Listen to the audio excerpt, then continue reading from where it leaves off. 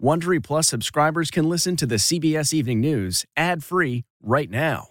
Join Wondery Plus in the Wondery app or on Apple Podcasts. This spring, if you'd rather spend time enjoying your lawn instead of trying to keep it alive, there's good news. True Green is the easiest and most affordable way to get a beautiful lawn. All you have to do is water and mow, and they'll do the rest. Weed control, fertilization, aeration, and even some things you might not even think of. They'll do all of it, while you can do literally anything else. With True Green, you can have your lawn looking as good as a putting green. That's not hyperbole. True Green is the official lawn care treatment provider of the PGA Tour. True Green offers a satisfaction guarantee, and they have a verified best price promise, which guarantees you the lowest price with no compromise on quality. You do you. Let True Green do your lawn care. Visit truegreen.com to get the best lawn at the best price with the best people guaranteed.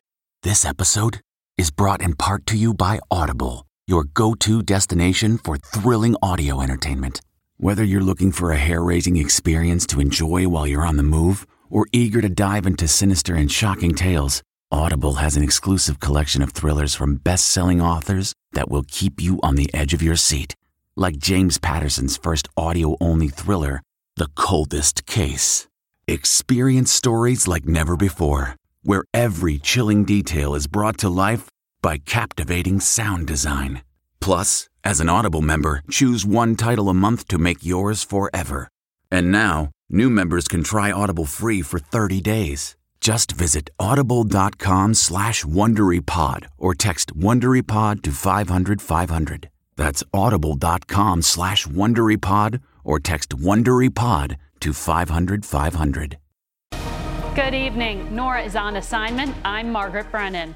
And we begin with breaking news on the coronavirus. Moments ago, we learned that 21 people on board the cruise ship sitting off the California coast have tested positive for the coronavirus. We'll have much more on that in a moment.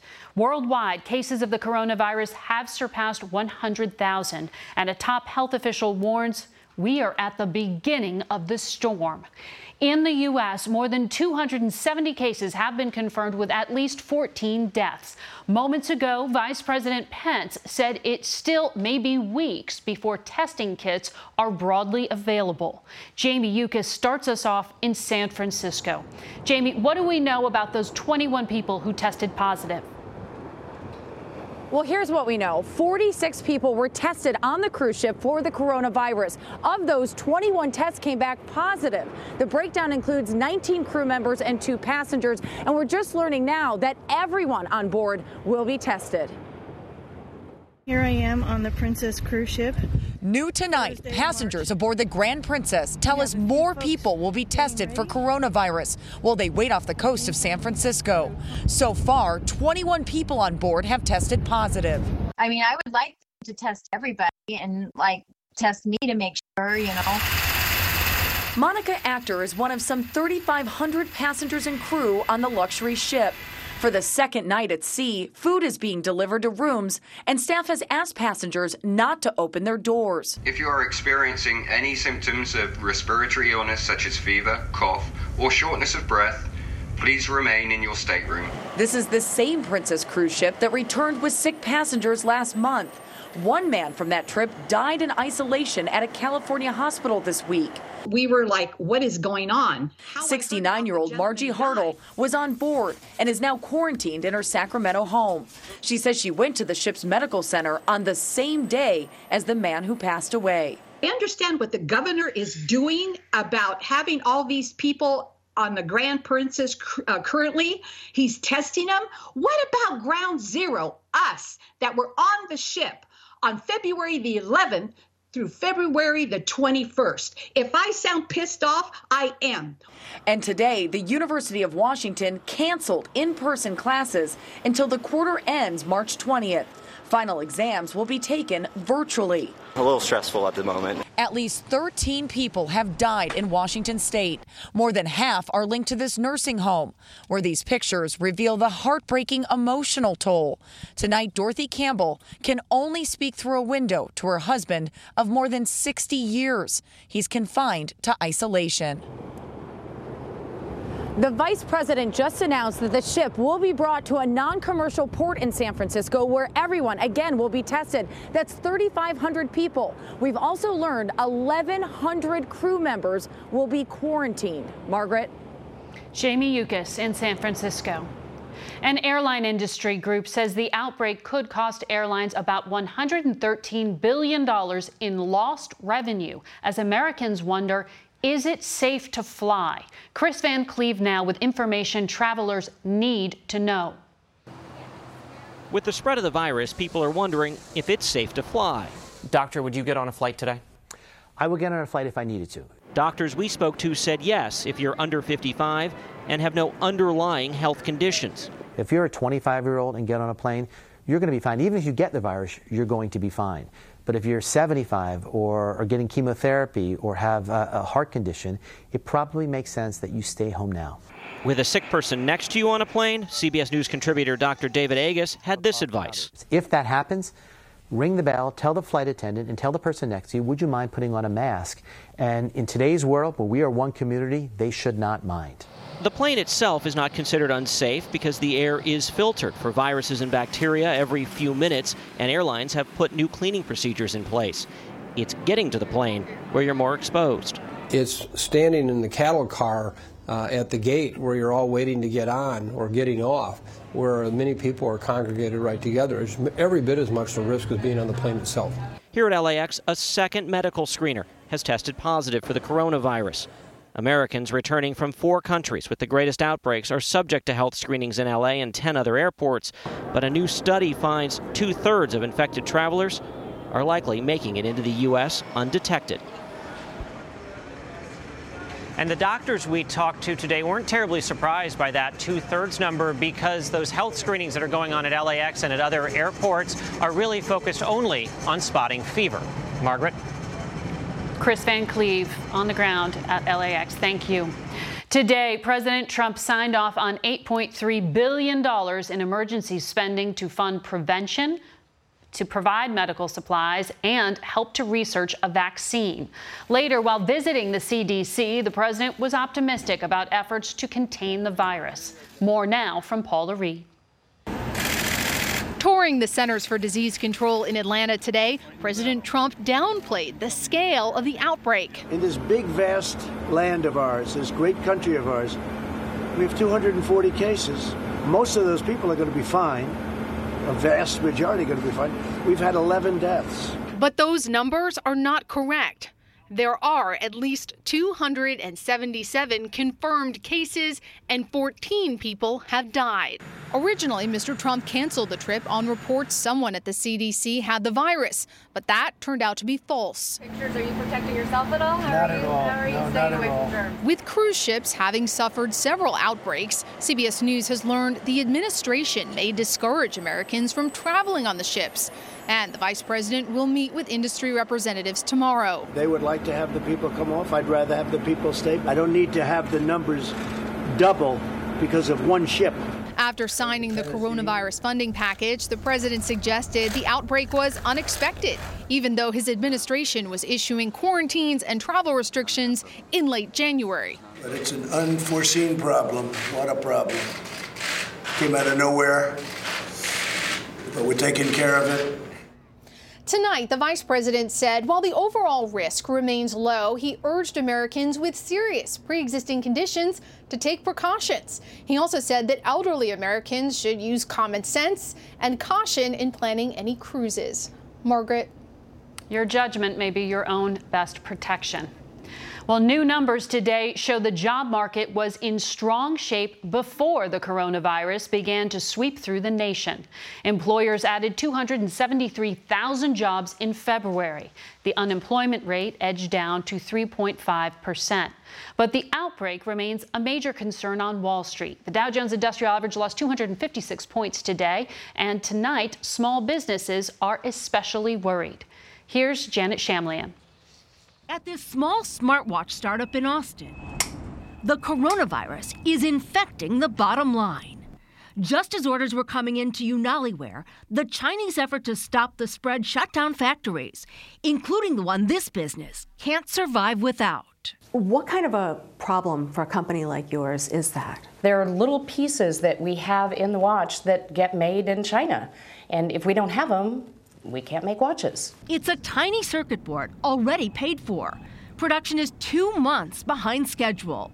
And so that makes it a double whammy for a smaller business like mine because the capital is already tied up, but we still aren't able to sell. Coronavirus is hurting small and mid-sized businesses nationwide. 21% report a moderate to severe impact. More than half say they're making changes, like increasing prices or lowering business costs to protect themselves. Big events are getting hit too. I've gone ahead and declared a local disaster. Austin's just canceled South by Southwest conference brought in more than $350 million last year. Back at Unaliware, they're not sure when they'll get their critical parts. A watch company running out of time. Janet Shamlian, CBS News, Austin. A mother suspected in the disappearance of her 2 children appeared before a judge in Idaho today. Here's Jonathan Vigliotti. Tonight in a packed courtroom, Lori Vallow's first appearance back in Idaho, speaking barely above a whisper. Yes. As many in the town of Rexburg demanded to know where are 7-year-old JJ and 17-year-old Tylee. Vallow, who's charged with felony child abandonment, has revealed nothing about the fate of her kids. Investigators confirmed Tylee was last seen in Yellowstone National Park. There is no evidence of Tylee Ryan leaving this park. The FBI is now calling on everyone that visited here September 8th to look through their photos for signs of the family. As Vallow's husband Chad Daybell looked on, her defense attorney complained Vallow has been hounded by the masses. She could not go anywhere without cameras and people scrutinizing her every single move. Also speaking out, JJ's grandparents, Kay and Larry Woodcock, whose demand for a welfare check launched the search. Right now, I only have one question. Where are the kids? Where are the kids? Where are the kids? Bring them home. And bail was set at $1 million. If Vallow is released, she'll have to wear an ankle bracelet. At no point during this hearing did she or her attorney mention where the kids are. Margaret. Thank you, Jonathan. Tonight, there is hope that a new ceasefire may take hold in Syria. For months, Syrian forces backed by Russia have been trying to force rebels out of the one part of northwest Syria that they still control. 3 million civilians are caught in the middle, including young children. Ian Lee reports from the war zone. The ceasefire came a day too late for this 3-month-old little boy and his family. They were all killed in an airstrike. Before the ceasefire, we traveled inside Syria to witness firsthand what millions of civilians have been facing for months. Some of the most intense fighting is happening on this front line here in Idlib province. We are seeing airstrikes, artillery strikes, and right there now you can also see just now another airstrike hit down the road. Jets overhead serve as a warning to those below. Flashing yellow at this children's hospital means warplanes are nearby. Premature babies already fighting for their lives could be the next target. Don't show the name of the hospital. Do you feel that the regime will target your hospital? Yeah. Little Bayan was hit by shrapnel. 1.5 years old, she's already scarred for life. Inside cramped refugee camps, it's hard to see a future here. Muhammad fled with her 4 children, 2 of which are disabled. I ask her, how is life in the camp? She tells me, people here are trying to help, but I'm still alone with my children. Previous ceasefires have failed, so many here expect more bombs and more terror. Ian Lee, CBS News in Idlib, Syria. It is the biggest humanitarian horror story of the 21st century, according to the United Nations. There is alarm and outrage tonight after a protester unfurled a Nazi flag bearing a swastika just as Bernie Sanders was taking the stage last night at an Arizona rally. Today, Sanders, who is Jewish and had relatives who died in the Holocaust, says what happened is horrific. The incident is sparking new calls for the Secret Service to protect both Sanders and his chief rival, Joe Biden. The New York City Police Department is investigating the violent takedown of a young black man suspected of smoking marijuana outside a park. Errol Barnett has the story. What crime did I commit? Move it! You about to shoot me? Stop moving. I don't have a crime. I don't have a weapon on me. 20-year-old Fitzroy Gale, seen pinned by a plainclothes police officer in Brooklyn Wednesday, says he was afraid because the officer did not identify himself. Moments later, a bystander also captures backup police rushing to the scene. Gale screams as officers swarm and tackle him. Today, he and his family spoke with CBS News. How are you feeling? Very distraught, lost. New York Police Commissioner Dermot Shea says Gale fled officers after he was seen smoking marijuana in a park, which his lawyer denies. Gale's charges include resisting arrest and marijuana possession. 90% of marijuana possession arrests in New York City involve African Americans and Latinos. I'm going to look for an investigation just to make sure I know everything that happened here. He stays out of trouble. And there's a lot of young men going through this on the streets right now. They're innocent, just like everybody else. Now, Mr. Gale's lawyer tells us he will move to have these charges dismissed next week. And he says even if his client did possess marijuana, the punishment is a $50 fine. One other note, Margaret, the district attorney here had already said he's not even prosecuting such cases. Errol Barnett, thank you. One of Steve Hartman's favorite stories recently took a bittersweet turn when Dan Peterson died at 86. So tonight's On the Road is a tribute to a man who overcame his personal grief thanks to a little girl who gave him a reason to smile again.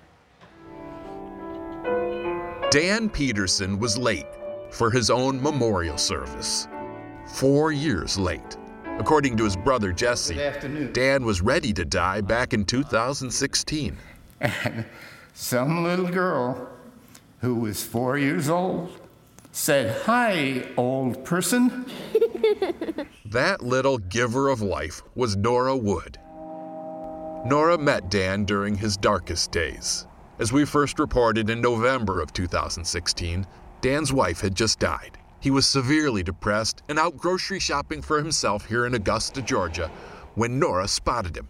As you can see on the security footage, she just randomly reached out to this total stranger and then had the audacity to demand a hug. I said, "A hug?" I said, "Absolutely."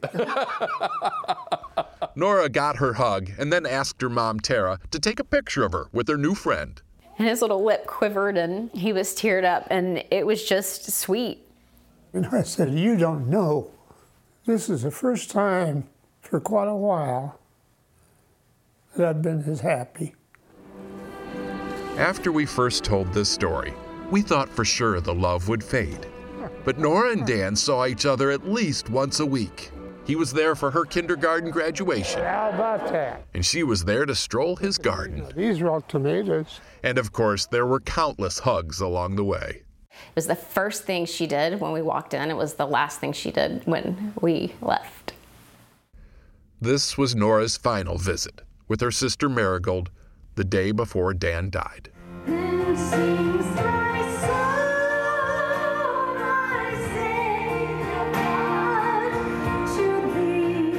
No story I've ever told has resonated as deeply as this one. Over the years, Dan got thousands of letters from around the world, and now the condolences are pouring in for Norah. And you can't help but wonder why, with so much else going on in the world.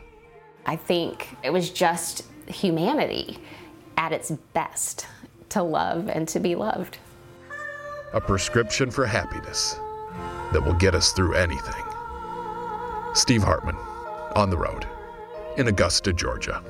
Next week on the CBS Evening News, Harry and Meghan perform their final duties as senior members of the royal family.